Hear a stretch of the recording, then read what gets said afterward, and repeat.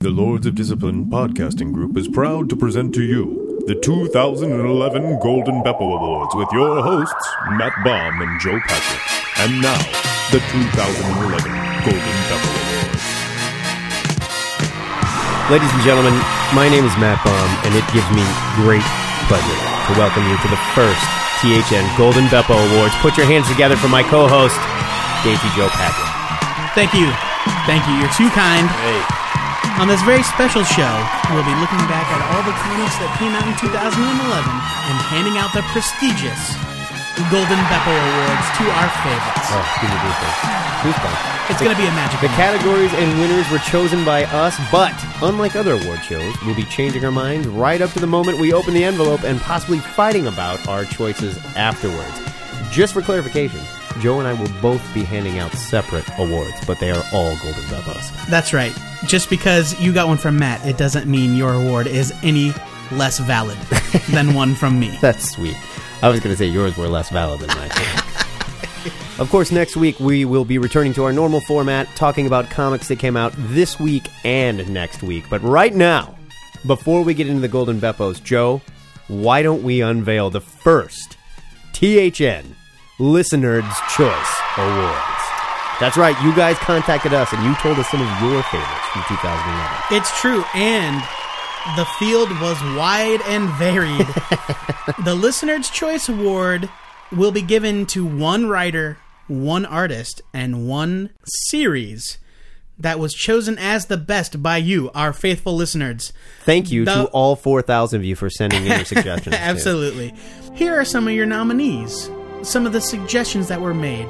Garth Ennis, Bill Willingham, Kieran Gillen, a good year for that guy. Kieran Gillen, definitely. Yeah. I don't know about Garth Ennis and Bill Willingham. Garth Ennis... always solid. Always solid. Absolutely. Brian Wood, who is making his return to mainstream comics this week, actually. Yes. Mainstream. I guess X-Men. Ed Brubaker, of course. Daniel Corey, who is a name that not many might be familiar with. He writes Moriarty for Image. Yes. Excellent choice. And Jason Aaron, of course, a big name at Marvel. But the only writer to get more than one single vote was Scott Snyder. We don't have to tell him that. Listen, I think it's good that it's a cleaning house with 700 votes. Well, I say that because I think it's good that there are so many different favorites out there. It's Fair just enough. A good year for comics. So the THN Listener's Choice writer, Scott Snyder. Congratulations, Scott. Congratulations, sir. I hope you can use this on your resume and get a big pay raise. Next up is Listener's Choice of Favorite Artist of the Year. And again, the nominees were varied. We've got Chris Samnee for his work on Captain America and Excellent Bucky. Choice. Yeah. Dustin Weaver, who draws S.H.I.E.L.D. Also an excellent choice. Kev Walker from Thunderbolts. Sean Phillips. I didn't even think about Kev Walker. Yes. Yeah, man, that guy's great. Anthony Decidu. Decidui? He draws Moriarty. Oh, okay. He draws Moriarty. Also very talented. J.H. Williams III, of course, who we will talk about a lot more tonight. Oh, yeah, you're going to hear that name. Kenneth Rocafort, who is a very talented artist. He's a fantastic artist. Unfortunately, he's drawing not a great book. But it all boiled down to Jerome Opeña, artist of Uncanny X-Force. I think that's an excellent choice. As the listener's favorite. I think that's a fantastic choice. Absolutely. Guys. So the Listener's Choice Award for Best Artist goes to Jerome Opeña. If you're keeping track at home with your ballots. If you're betting. Right. If you're having a Golden Beppo Award party. And finally, for the Listener's Choice for Best Series, the nominees are Journey into Mystery. Excellent choice. Scalped. Also Avengers Academy, which I agree has been solid. Yeah, really solid. Fantastic Four. That's a tough one to beat. Well, it's true. Lock and Key, which is a book that deserves much wider recognition. Oh, yeah. Moriarty, there's definitely a theme here. Thank you, Kush. Walking Dead, a perennial favorite. Batwoman, but perhaps an upset. Not an upset, but a definite surprise. Sure. Listener's Choice for Best Series of 2011 goes to Criminal, Last of the Innocent. I like it. By Ed Brubaker and Sean Phillips. Although I might say best mini-series. But regardless, Well, the listeners have spoken. Your listener's choice for best series goes to Ed Brubaker's Criminal. Excellent work. Something that will become very clear is that we split hairs for each award so that we could mention everything that we loved. We had a long discussion last night, to which my wife finally said, "Can you stop fighting with your boyfriends when we go out to eat?" As always, we'll be taking your tweets during the show and reading them live. For Joe, the second time, for our as always. For our first Twitter update of the first Golden Beppo Awards. Joe, what do we have? This tweet comes from our friend Eric, who is at Geeky White Guy on Twitter. Eric White, talented guy. Yes. Look him up. Hire him. Eric writes or tweets, "Hey, tell everyone about crap. I don't really have anything. Oh, tell them about this." And then he links to his blog, The Sketch a Day Project. There you go. In which he is pledging to do, I would assume, one sketch per day for the entire year. I like it. Moving right along, now it's time for the moment you've all waited for. Two of the most well-informed, most important comic book pundits in the comic book world, Joe Patrick and myself, will be going through a whopping 24 categories, giving away the Golden Beppo Award for some of our favorite comics that came out this past year. Joe, why don't you introduce our first category? Our first category is for Best Trade Paperback or Reprint. Now, this was a separate category from Best Graphic Novel. This is a collected edition we're talking Right. here This for. is a work that exists in other form somehow, either on the internet or in single issues or what have you. I wrestled with this one a little bit because I recently picked up the Milk and Cheese hardcover from Evan Dorkin that Dark Horse put out, and it is gorgeous. Looking book. And I love it, but ultimately I had to go with Parker the Martini edition from IDW because it is absolutely gorgeous. Darwin Cook's art only gets better the bigger it is. I struggled a bit as well. I had a list of nominees. Parker was on there.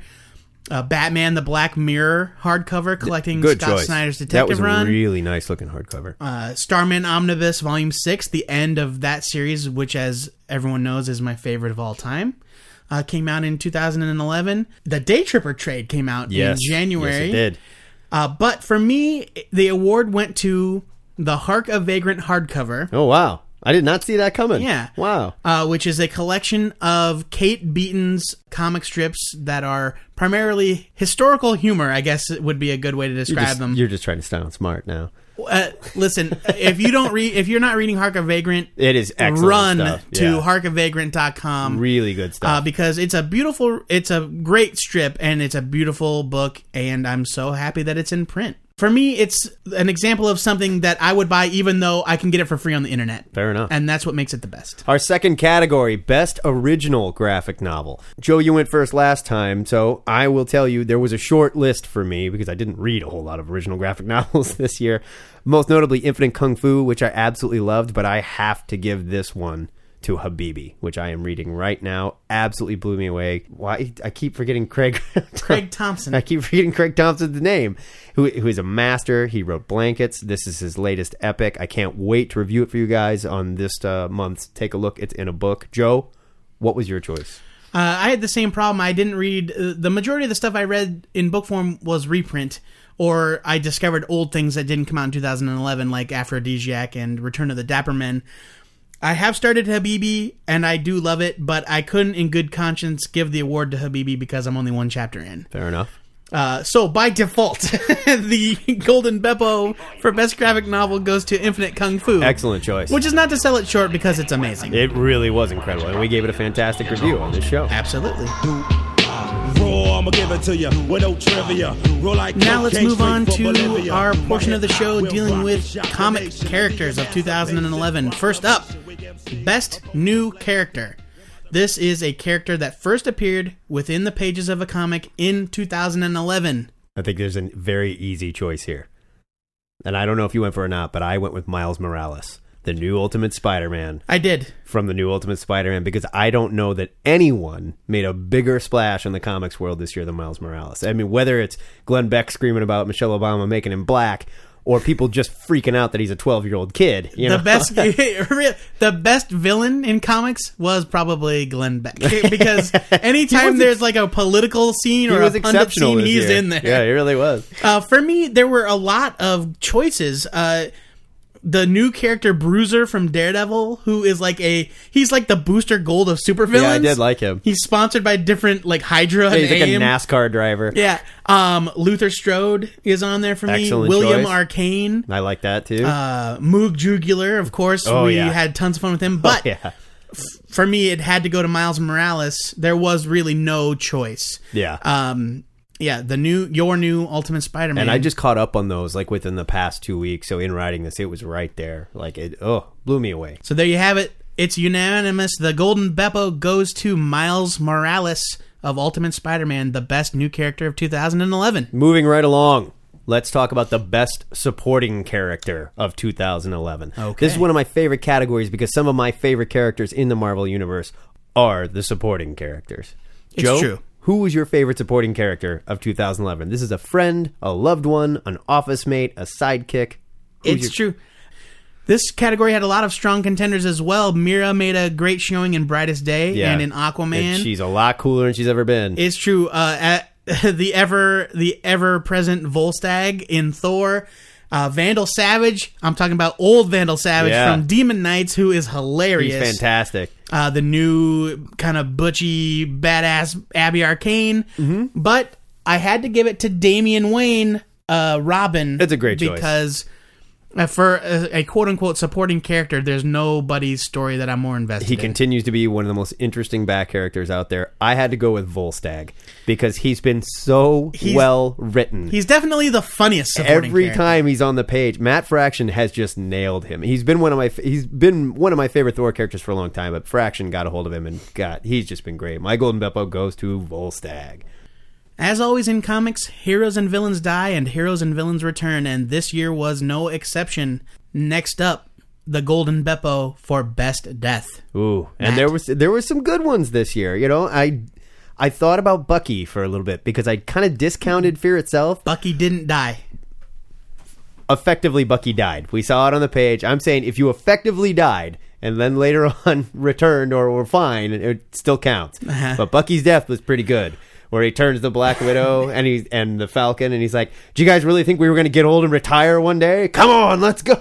And just gets killed after that. It was really good. I threw Bucky's death completely out the window because Fear Itself. Everything that happened in Fear Itself was contradicted before Fear Itself was over. Yeah, and Thor's death was really wasted there and everything. But the best death, hands down, and I don't think it's even a contest. Maybe a little bit of a contest, but I'm giving it. It's not a contest. Ultimate Peter Parker. Man. Ultimate Peter Parker.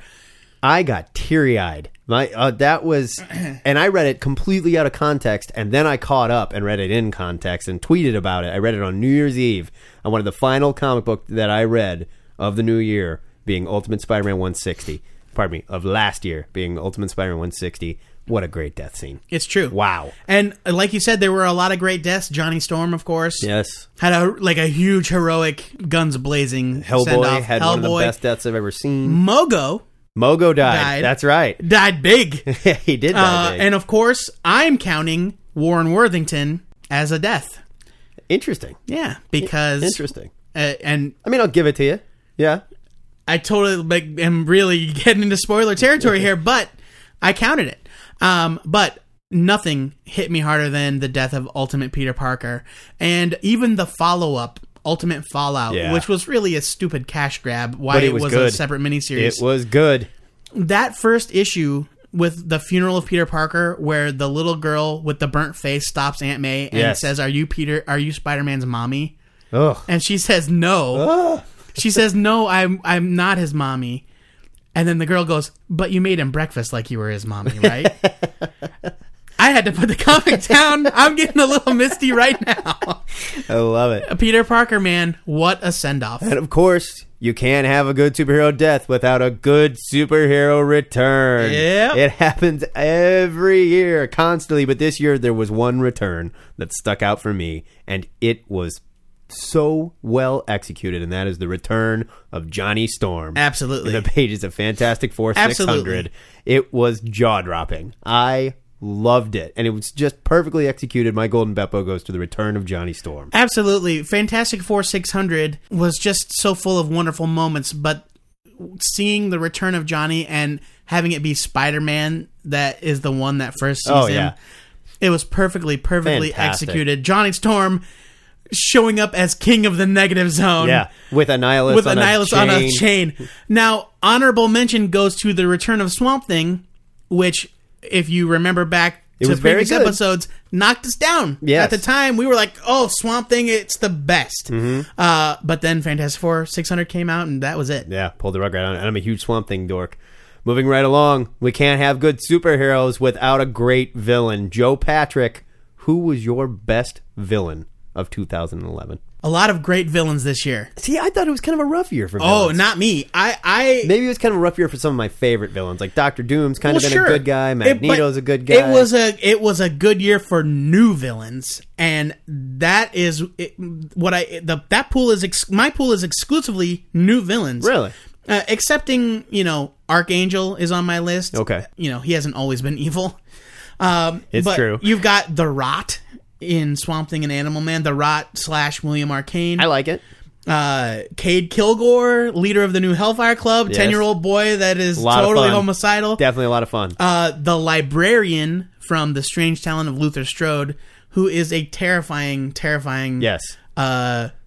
Bald man with a nice beard and sweet suspenders that is totally ending people. I would throw the guy with the sharpened teeth from Severed in there because he's horrifying. It's true. But for me, it all came down to the Court of Owls and their enforcer, the Talon. Great choice. In Scott Snyder's Batman. A little fresh, but a great choice. Hey, they're all fresh. My best villain, and I really thought about this one because I really enjoyed the Red Skull miniseries that came out this year that sort of showed us the young life of the Red Skull. Sure. And part of me wanted to throw him in there, but at the end of the day, I had to go with Kieran Gillen's Juggernaut from the Uncanny X-Men Fear Itself storyline, the possessed Juggernaut with the hammer. I loved him. He just marched to Utopia to kill everyone, and they couldn't do anything to stop him. And Cyclops threw out 26 different plans. That was pretty cool. He was fantastic. I loved seeing him like that. It was a lot of fun. New take on the Juggernaut, who now doesn't have his powers. I don't know. Colossus is running around. I really don't know what's going on with the Juggernaut post I don't for either. itself. Yeah, we're yet to see, but I really enjoyed the possessed Juggernaut this year. Well, you can't have a good villain without a good hero. That's right. And this is a tough one because there's this knee-jerk reaction that happens, well, who's my favorite hero? And I had to say, no, let's dial it down. Who was the best? It's not about who is my favorite. It's about who had the best year. And for me, this was another chock full category. Yeah. I gave a nod to Miles Morales in Ultimate Spider-Man, Daredevil, who you will also hear a lot more about this episode. Grant Morrison's Superman, very important distinction. Yes. The Superman from Action Comics. It's not the same guy. Atomic Robo, who I always have a blast reading. Oh, sure. But for me, it's this year, 2011, was all about Batman. I agree. Batman gets my Golden Beppo. Before relaunch and after relaunch. Absolutely. Was still really solid. Part of me wanted to go with Hellboy because I lost a character that was so close to me this year. I got to go with Daredevil. Mark Waid's Daredevil. Yeah, and perfectly I will valid. say I am lying a little bit. I'm cheating a little bit because Daredevil probably is my favorite Marvel character. Well, it's okay if he's also your favorite. It's just so good to see him being done the way he's being done. Matt Murdock is happy again, and I love it. Sort of. Sort of. Yeah. That's a great choice.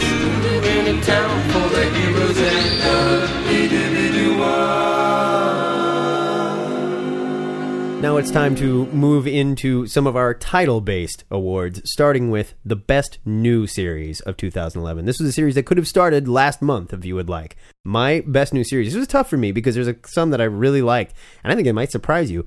I, Vampire kept jumping out at me. I love that book. It is really well done, and it's a book that totally surprised me. Rachel Rising, that's another one that I really wanted to get behind, but we really have only had 3 or 4 issues of it, and it's still coming in. I like it, but I need to see where it's going more. If I've got to pick one, I think it's Animal Man. Jeff Lemire's Animal Man. Animal Man was on my short list. Travel Foreman and Jeff Lemire on this book, they're doing something that looks unlike and reads unlike anything else out there. I give my Golden Beppo to Animal Man. Animal Man was on my short list. Luther Strode, is on there. Wolverine and the X-Men, which Yeah. listeners know that I've really enjoyed these first 3 issues. Batwoman is on there. That one was a great choice. And you can call me a cheater if you want, but it's starring a brand new character and a brand new storyline. I'm giving Best New Series to Ultimate Comics Spider-Man, I don't. starring Miles Morales. Nothing wrong with that. That's an excellent choice. I like it. That's an excellent choice. It's such a breath of fresh air, and it's everything right about Brian Michael Bendis, minus all of the bullshit. Moving along to our best retro title. This is a comic book featuring a character from the Golden Age or before that's been brought back and either modernized or they're just telling a classical tale. Joe? I struggled with this one a lot because the majority of the quote-unquote retro series that are out there, I don't like. I just flat out don't like them. Your Project Superpowers, that nature, and most of them are published by Dynamite. A lot of them are. And I just don't think they're of high quality. We are getting a great one in Flash Gordon Zeitgeist, which unfortunately only launched 1 issue in 2011. Right. And the new Peanuts book, which I counted as a retro series because it's new stories of Charlie Brown and the gang. But hands down, it had to go to Rocketeer Adventures. I'm right there with you. IDW's Rocketeer.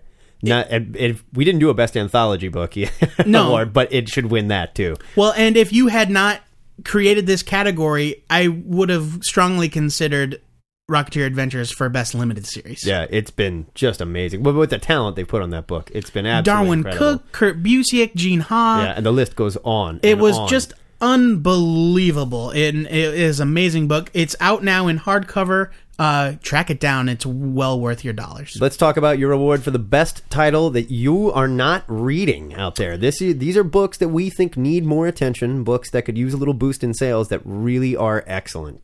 Yes. For me, this list has a lot of things that are near and dear to my heart. Rachel Rising's on that list. Absolutely. Sales on that book do not appear to be very high. They are bad. And I understand the metric is different for series like this, but Stuff of Legend, which is a book I adore. Another excellent one. And The Strange Talent of Luther Strode. I want everybody to be reading that book because I want these creators to be able to move on and continue with their work. The Shade at DC. Everybody knows how much I love that book. And the Golden Beppo goes too. But we're going to play you off stage in a second here, buddy. Listen. It's the journey, Matt Baum. It's the journey. The winner of the Golden Beppo for the best book you're not reading, for me, is Atomic Robo. Excellent choice. It's a series of miniseries put out by Red 5 Comics. It is, at times, hilarious, compelling, heartwarming. Yeah. It's beautifully drawn, and it's one of the best written books on the stands by Brian Clevenger and Scott Wegner. It's a great series, Atomic Robo. Matt. I'm going with Image's Strange Talent of Luther Strode because it was a top contender for best new series for me as well. Narrowly beat out by Animal Man just because of how amazing that book is. But everybody should be reading The Strange Talent of Luther Strode. Shame on you if you're not. As has become the norm in comics, 2011 was littered with crossovers and events. I can't imagine a summer without a crossover. It's true. And now almost everything is a crossover. Always. So the next Golden Beppo goes to the best crossover / event of 2011. Matt, what do you got? This was a rough year for crossovers. It really was. There was a lot of stuff I was excited about that kind of let me down. When I first wrote this, I sat down and I listed them all out, and I went, Fear Itself, not so much. And I thought for a moment there, you know what? I really did like the end of Flashpoint. There were some really cool things that happened in there, but I can't give it to Flashpoint. I think if one crossover event comic was done right, I'm giving it to Spider Island. Spider Island was so much fun. I loved Spider Island. Out of it came some great miniseries, too. That Cloak and Dagger miniseries was a lot of fun. Oh, yeah. I even liked the Spider-Girl miniseries, and I've never cared about her. Spider Island, I Spider Symbol New York, which I know they meant I Heart New York. Right. Was really a great one-shot. And also, Spider Island The Avengers was hilarious. Yeah, it was fantastic. Hilarious. Dan Slott nailed this one. One of the best Spidey events. One of the best events I've read in a long time, period. Spider Island was up there for me as well. I considered Flashpoint. I did not consider Fear Itself. Yeah, it really didn't hit me. We had X-Men Schism, which I enjoyed, but the ending kind of left me a little cold. War of the Green Lanterns was on my list. Something that I enjoyed. But for me, and this might be kind of a curveball, I'm giving it to Avengers: The Children's Crusade. Even though it's not finished? What if it finishes really badly? What if you hate it? See, this is why I couldn't do it, because I loved Avengers: The Children Crusade, but I wouldn't give it to it unless it finished this year. That was but I didn't tell you that. Yeah. I mean, if you want to, whatever. No, yeah. I recognize that Avengers of the Children's Crusade only put out, I think, 4 issues. If they have. This year. It's been crawling out, I'll tell you that much. But every issue that came out was amazing. It really every was. issue. The best I can say for most of these other events is that it was good, but... Yeah. ... So Avengers of the Children's Crusade, that said, if it ends on a dour note, color me... Look at the egg on my face. Yeah, because I don't think we can go back and pull back the Golden Beppo Awards, peel it from their cold dead fingers. It's true. Maybe. That Heinberg, he's a biter. Moving on to this year's best limited series. There was a million of these to choose from. Not all of them were great, but there was some real standouts this year. For me, I instantly had an answer for this one, and it was the 3-part Flashpoint Batman Night of Vengeance series by Brian Azzarello and... Eduardo Rizzo. Thank you, Eduardo Rizzo. I couldn't say his name. The second issue, with the reveal in the second issue, was so good that it still gives me chills thinking about it. This was a fantastic miniseries, and it totally made up for the piece of crap Brian Azzarello Bat story we got before this. From the early 2000s. Joe, who gets your Golden Beppo for best limited series? Flashpoint, Batman Night of Vengeance leapt to the forefront of my thoughts immediately, but I discounted it because the third issue, it had this kind of shoehorned element in where they felt the need to tie it a little closer to Flashpoint. I liked it. And I didn't need it. I thought, give me this story, tell me the story of Thomas Wayne as Batman and let it stand on its own. I did not need those Flashpoint elements. So I went in a different direction. Okay. Witch Doctor, which we both loved. Loved it. Hellboy the Fury, which I'm totally surprised you did not give it to Hellboy the Fury. I was going to, but you'll hear about that again later. Of course, The Shade, which I love it. Still coming out. Could take a sour turn. For me, best limited series of the year, hands down, The Strange Talent of Luther Strode. You know what? I guess I didn't consider it a limited series. It's a 6-issue limited series. Yeah, I guess it is. It is, isn't it? I guess I didn't consider it. But I was thinking best new series, and I think maybe it's 6-issue limited series because they want to see how it sells. But, you know. Hey, you know, if something's strong enough to get multiple awards in multiple categories, then more power to them. Fair enough. Next up is the Golden Beppo for Most Improved, which, in hindsight, sounds like it might be kind of insulting. No, I mean, you know, and this was an award that could go to anything. It was an award we decided could go to, you know, a writer that really came into his own, or an artist that blew up, or a character that had a great year, or a title. For me, though, it was a list of series that I considered.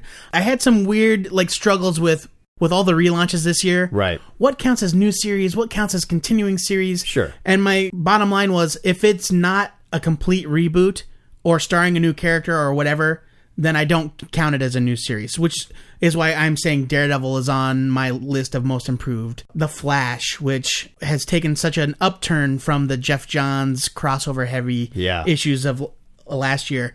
Green Lantern, this Sinestro story is really compelling. Even The Haunt, even though it's 2 issues into Joe Casey's run, it has definitely improved. It's so much more interesting than the 18 that came before it. But for me, most improved is Secret Avengers. Really? Has seen a series of phenomenal one-shot issues by Warren Ellis and a rotating cast of artists. Interesting. Secret Avengers is a book that had kind of a weak start and an excellent second arc with Shang-Chi, and then it got mired down in crossover stuff. Fear Itself, you know, one-shot issues. And then Warren Ellis came in and breathed a breath of fresh air into this series. That last issue that came out, the Black Widow issue, where she's time-traveling the whole time and nobody knows it, amazing. Blew me away. Alex Maleev art. I'm giving it to Secret Avengers. It's a good choice. I'm giving mine to a character, and really it's behind, I guess, the 2 guys that made the character what she is now. I'm giving most improved to Wonder Woman, because what Brian Azzarello and Cliff Chiang have done with this character, they have made her more interesting and more poignant to the DCU. She's become DC's Hellboy. She defends humanity from the horrible things that the gods are trying to do to them. And this book is just fantastic. I've never cared about Wonder Woman more. She gets my Golden Beppo for most improved. Our next category is the best team book of 2011. This encompasses any superhero team, detective team. I mean, it could be a duo even. Joe, who was your favorite team book? This one had some stiff competition. A lot of great team books out this year. The new Wolverine and the X-Men I love. I counted Fantastic Four. Oh, yeah. FF and Fantastic Four kind of occupy the same space for me this year. I'm counting Batman Incorporated as a team book, and I really loved that title. It was fantastic, yeah. BPRD never disappoints. That was right up there on my list. But very high on my list. Head and shoulders above everyone else on this list. Untouchable as a team book. Uncanny X-Force from Marvel. Yeah, I agree. Right up there. But I would say it is my number 2 next to Jonathan Hickman's Fantastic Four. Oh. The Fantastic Four fair has enough. been wonderful. And I love what he's done with the family and breaking them apart and bringing them back together. And they're stronger than ever. Oh, man. Love Hickman's Fantastic Four. There you go. Moving right along. Team books are great, but sometimes one man's got to get the job done. Let's talk about this Or year's- lady. Pardon me. Or woman. All of mine are men. Let's talk about this year's best solo book. Again, it was tough. We've got Daredevil this year. We've got... Oh, no, Wonder Woman. I included a lady. Hey! Action Comics, this new kind of origin for Superman has been really great. Peter Parker's last several issues in Ultimate Spider-Man. The lead up to the death storyline, even like just issues with them sitting around in the diner talking. Yeah. I couldn't put it down. But above all else, and this is kind of a cheat because I'm counting a lot of things under one umbrella, but for me, the best solo book of 2011 goes to Scott Snyder's Batman. And for me, that includes all of his Batman work. Sure. No, I mean, you can go back to his Detective before the relaunch. Because everything builds on what came before. Yeah, and it was amazing stuff. You've got Detective, you've got Gates of Gotham, and now Batman proper. Yeah. And it's just been a whirlwind year, and nothing has been more compelling for a solo character for me than Scott Snyder's Batman. You know, I thought about Batman a little bit, but I discounted it because we're only really 4 issues in, and I didn't really think about, throwing his Detective on the heap, and that really good stuff. Mm-hmm. Greg Rucka's Punisher is way up there for me, too. That's I a great love book. that book, but there was no choice here. I have to go with Mark Waid's Daredevil. It is just, tone perfect. I love it. I put this book down and I'm smiling. It's true. Paola Rivera's art, absolutely beautiful. Love what they've done with Daredevil. It's I good agree. to have him back. I agree. And yeah, it was a hard decision. Don't get me wrong. You shall not pass! I brought fires like Shadowfax! Our next category is award for the dirty, dirty business of comics, and we had to split it between 2 different awards. We're doing a Best Major Publisher, which will be between Marvel and DC, because they don't exactly operate on the same level as everyone else. And then the Best Indie Publisher, which is everyone else. So let's start with our Best Major Publisher. There were 2 choices here, Joe Patrick, Marvel versus DC. For me, what it boiled down to was who had the most consistent, most exciting, most groundbreaking books throughout the year. Marvel had a lot of good books. They really did. A lot of good single books, even got a lot of good runs and storylines, but it also had kind of a rough year in terms of their crossover wasn't very good. It just had a lot of misses as well as hits. And also, they didn't really do a whole lot in terms of revitalizing interest in a lot of different things. But on the other hand, DC completely reworked their entire line. Yeah. They have made books that I wouldn't have bet would be high sellers in a million years, and they're the top books on the charts. Swamp Thing, Animal Man. You've got high top tier talent on great books, and you've got a lot of misses there too. Sure. But in terms of what they've done and the kind of momentum they have going forward, even though it was only in the last half of 2011, I think they're going into 2012 with so much excitement that I got to give it to DC. That's fair. I kind of did what you did. I sat down and I looked at a list of the books and I kind of ticked off, next to them, love this book, don't so much care for this one.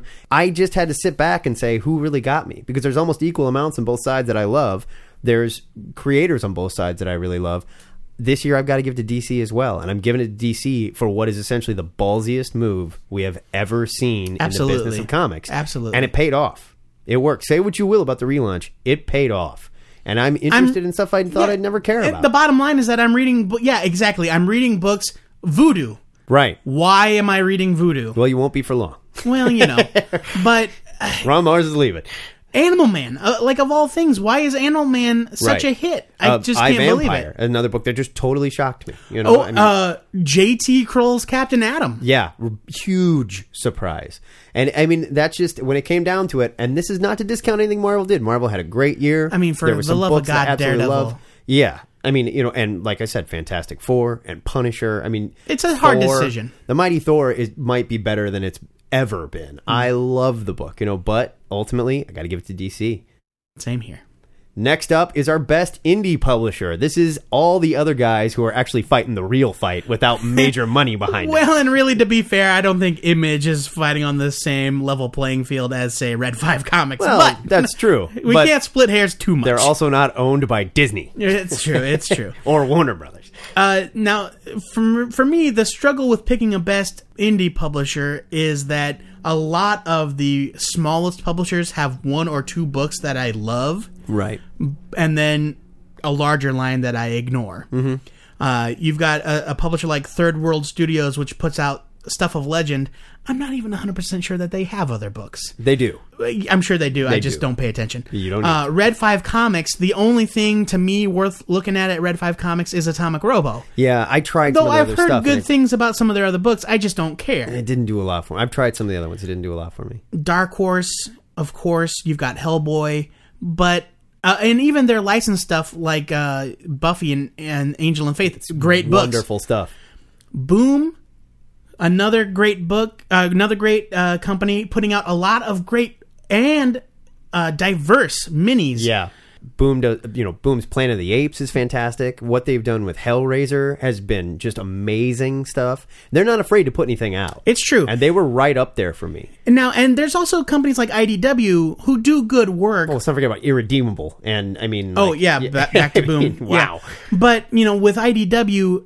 almost everything they put out is a licensed book. A lot of licensed properties. It's hard for me to see their own identity at play but there. I will say that they do such a great job with their licensed stuff. No, absolutely. Staying true to it and, I mean, keeping the pitch and the tone that they were right up there for me, too. Because a lot of people can't do that. That is arguably more difficult than letting guys play in their own sandbox. It's true. But at the end of the year, I had to look at which company put out the most consistent books, the largest number of titles that I just can't do without, and that is hands down Image Comics. I'm right there with you. I mean, between Luther Strode, Blue Estate, I mean, you've got Invincible and The Walking Dead. Walking Dead, Green Wake was fantastic. You've got great new things like Pigs. The list just goes on. And Image, they do a really good job picking their stories, picking the creators, and they back them up. They really do. And the thing is that I can see Boom Studios becoming another Image. Absolutely. It's what they're doing. It's just that Image has refined it to an art. And I think Robert Kirkman is an excellent choice to be steering that ship, and he's doing fantastic work with that company. Absolutely. Best indie publisher of the year, Image Comics. And more, much more than this, I did it my way. Joe Patrick, Twitter update! Our next Twitter update comes from tweet. We agreed our next tweet. I don't know words. Our next tweet comes from @EvilStevie, _Stevie. We know Evil Stevie. Big fan of the show. Yeah. Customer at Legend. Good guy. Steve. This one's pretty heavy. Steve wants to know, what is our feelings on Marvel supporting SOPA? Okay. SOPA, for those that don't know, is the Stop Online Piracy Act, which is currently making the rounds in Congress and whatnot. Great question, Steve. Stay tuned for next week's news when we will be addressing this. You have directly influenced the direction of next week's show, Steve. Excellent work, sir. It's just a little too big of a discussion to go into right now. But thanks for the tweet, Stevie. And now it's time to move on to the big ones, our Creator Awards. We wouldn't have comics without the creators behind them. Let's start with the best colorist. coloring has become an art in itself, and it has been for a long time, but it's really only in recent years that I've really started to notice the difference between something colored by Dave Stewart Right. and something colored by Betty Breitweiser and something colored by Dean White. Right. And there are a lot of really, really talented guys and gals out there doing these books, but for me, Dean White adds the most to every book he touches. When Dean White colors a book, He really does. he takes an artist, like we talked about it actually when we reviewed Uncanny X-Force 18. Billy Tan is an artist I'm not super fond of. When Dean White colored Billy Tan, Yeah. I went, ooh, It looked really sexy. this is pretty.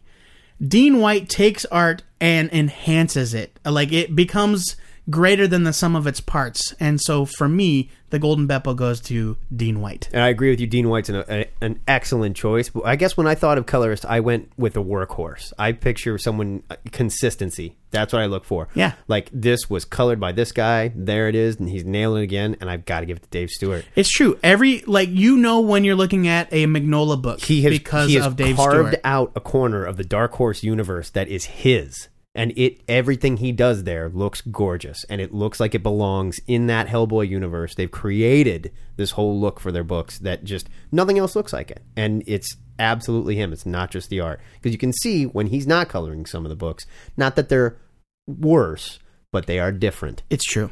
I agree. Let's move on to our best cover artist for 2011, Joe Patrick. Great year for covers, man. Every year is a great year for covers. It's true. This took me forever. I had a list of like 15 names. Well, I narrowed it down. Here are my top 5 names, not counting the winner because it's a dramatic pause. You got J.H. Williams III doing just crazy work on Batwoman covers. Ryan Sook, who is doing covers at the moment for DC Universe Presents, those amazing Deadman images. God, those are great. Adam Hughes, whose Batgirl covers are beautiful. Absolutely. And they go way beyond like his usual like cheesecake. They're just really good looking covers. Yeah. Francesco Francavilla, who does He's been those knocking them dead. faux movie poster Yeah. style covers. I mean, gorgeous, gorgeous, gorgeous work by all of these. But I have to give it this artist, my best cover artist. When I looked at the first cover that I recognized from him, I looked at it and went, oh, that's really something. And it goes to Paulo Rivera. The cover to Daredevil #1, when I looked at the cover, when I saw the cover to Daredevil #1 on this tiny internet screen, I was like, oh, well, that's cool. It's okay. And then I saw it enlarged. It was amazing. And everything in that cover, except for Daredevil, is made out of words. Yeah, it's amazing. And then I saw a video of him drawing And it. the Billy Club is covering his eyes. It's you know? just it's so much. And this is a little bit of a peek ahead. Don't forget his amazing Spider-Man covers, too, that came out this year, because they were equally amazing. It's true. And if you look ahead to some of the Daredevil covers that he's got coming up, they look like woodcuts. Like, I mean, it's completely gorgeous design work and beautiful draftsmanship. Paulo Rivera gets my vote hands down. If I was giving an award for best cover this year, I would give it to Paulo Rivera for Daredevil #1. But I wanted to look at someone who's done a bunch of covers that that is always looks great. Tim Bradstreet was right on my list for the stuff he's done with Hellraiser. Everything Tim Bradstreet draws look the same. Oh, I love Tim Bradstreet. Shame on you. David Aja's work on the Red Skull, the kind of propaganda posters that he did for those, just gorgeous. blew me away. But ultimately, when it comes down to it, I just don't think anyone does a cover like J.H. Williams III. His covers of Batwoman are haunting and beautiful. The guy works in watercolors, in pencil, anything. I think he draws with chalk sometimes. Anything you want this guy to do. No one's doing better cover work, in my opinion. As a way to have our cake and eat it too, just like with most of the awards this episode, we have singled out those artists that have also taken their turn at the keyboard as writers. The next award goes to Best Writer/Artist of 2011. Matt. Tony Daniel has done such an amazing job with Detective Comics. And all I've done is talk about I'm kidding. At first, there was a lot of old standbys that I wanted to go to, but I went to one who jumped out at me that I did not know was a writer-artist until he took over the book. I'm giving this to Francis Manapul. That's for a his great work choice, on The Flash, man. because his art has evolved into such an amazing style. And the way he's writing the book is excellent. I was terrified for this one. Now, to be fair, it's co-written. It is co-written. Brian Buccellato is his co-writer. Buccellato. Yes, no. Buccellato. We've been over this. Buccellato. And for me, this is also a book that's co-written. Let me back up. I bent over backwards to try to find a way to give this award to Darwin Cook. So did I. But Darwin Cook wins everything. To be perfectly honest, the dude's output in 2011 was not exactly high. Yeah, he didn't do much. I think at most he did like a short prelude to the next Hunter book in the Martini edition. Right. And I just couldn't give it to him. But Craig Thompson for Habibi. Yeah. Jeff Lemire, Jeff Lemire was on my shortlist for Sweet Tooth. I was already enjoying Sweet Tooth, but when he came over to Animal Man, I could see that his writing chops were really something. Francis Manipul was on my list, but for me, the most pleasant surprise was J.H. Williams III. Yeah. I wanted to give J.H. Williams III an award so badly. He's writing that book, too. I forgot. And I'm still sticking with Francis Manipul. No, absolutely. I'm glad we're able to award both of these guys. Right. This is another instance where J.H. Williams III does work with a co-writer, W. Hayden Blackman. Blackman. There's no other way to say it. But just the discovery that J.H. Williams III can put out a series, and not only is it one of the most beautiful books on the stands, but it is also one of the most legitimately compelling, well-written, dramatic Haunting, books on the stands. Stuff. Which is not something you see a lot with somebody that's a writer and an artist. And really different in tone and pitch for a Bat book as well. It's true. It stands out on its own. It's true. Great choice. Excellent choice. We are down to our final 4 awards, and these are the big ones, folks. Obviously, the Creator Awards are important, but you could not have good comics without good writers. Joe Patrick, who is your best writer of 2000? I really struggled with this. I did too. Like, a lot. I did too. To have to pick one is unfair. Jeff Lemire knocking it out with Animal Man. I just can't believe. And Sweet Tooth. Yes. Jonathan Hickman, who gets enough praise, you know. Yeah. I mean, we all know the guy's amazing. On my short list is Justin Jordan, writer of The Strange Talent of Luther Strode. Great choice. Because for a first-time comic writer, at least as far as I know, I can't believe the book is as good as it is. I can't believe it. I'm a jerk, and I couldn't go with any of the real new guys. I'm acting like the Oscars here and be like, well, they'll have their chance later. Yeah, that's elitist. Can't help it. Can't help it. Mark Waid, who I think might be my favorite comic writer of all time overall. Probably. Has had an astonishing year bringing Daredevil back to the forefront. Don't forget his boom titles. And yeah, his boom titles are great. I don't give the boom titles a lot of love because I'm way behind. Okay. But no writer has done more to entertain me in the year of 2011 than Scott Snyder. I'm right there with you. That's exactly who I picked. And I looked at, and honestly, like... Rick Remender. It was really hard for me not well. to throw Matt Fraction's name in there, because I started looking at bodies of work. How many books are they writing? What are they putting out? How much stuff have they done?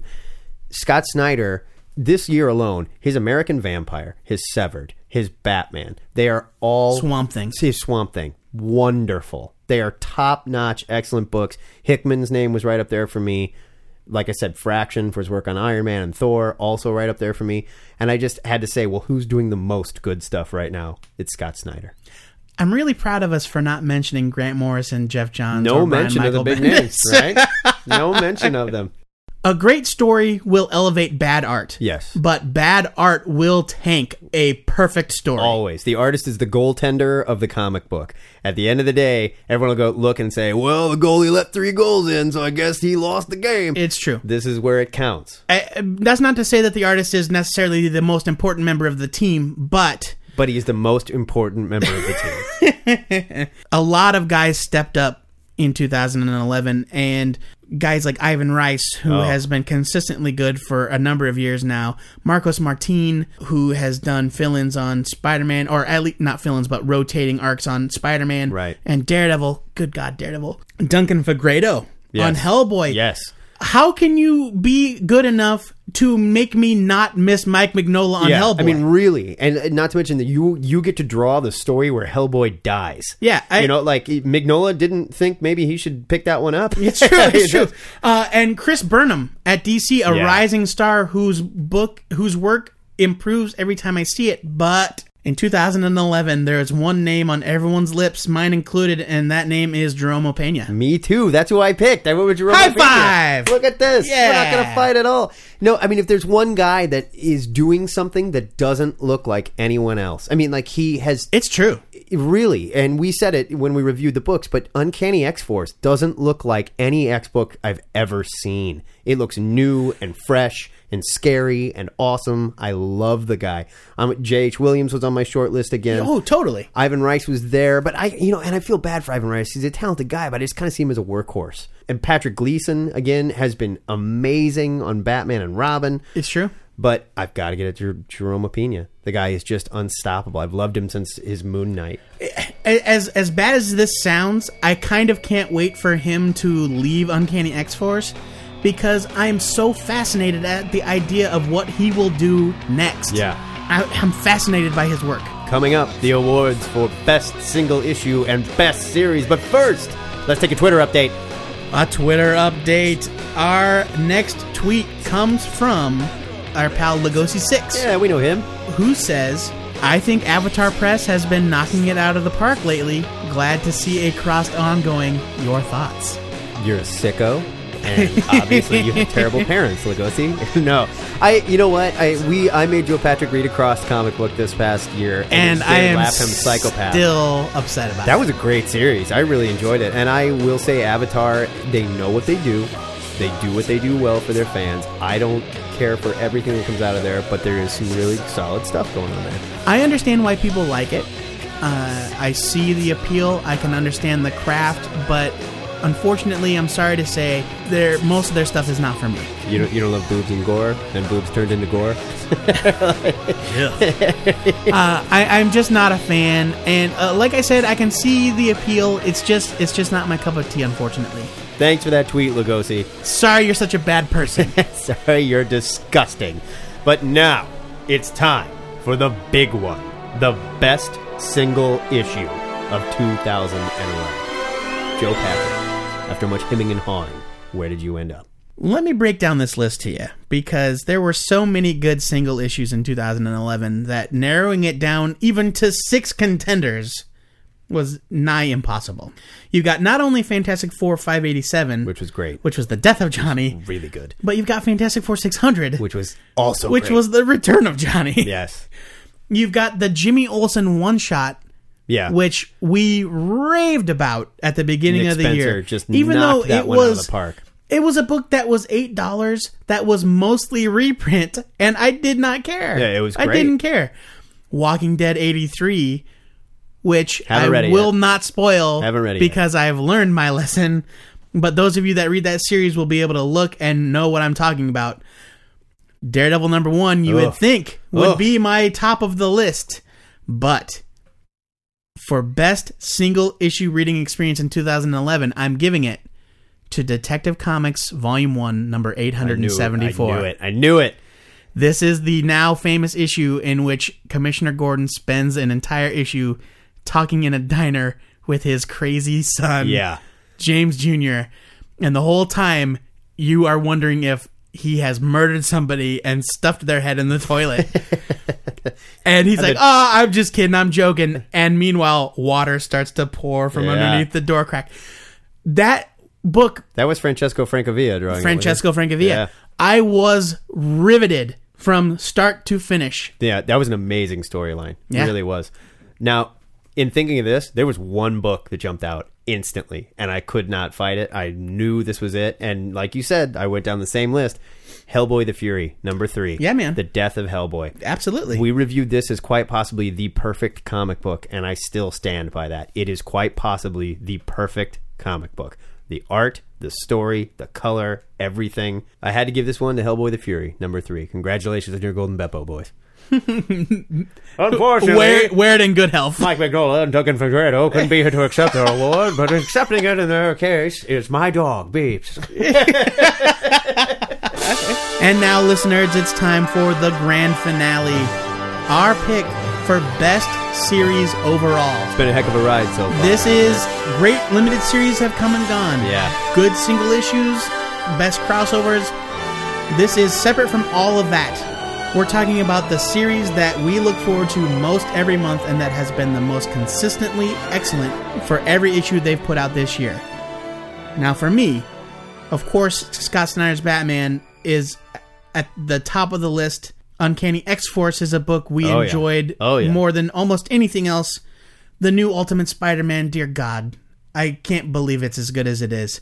Lock and Key, which is a book I'm still not reading that I think everyone should be reading. Including me, I have to. And I can't put that series down. It does not come out fast enough, which is why it's not getting the award.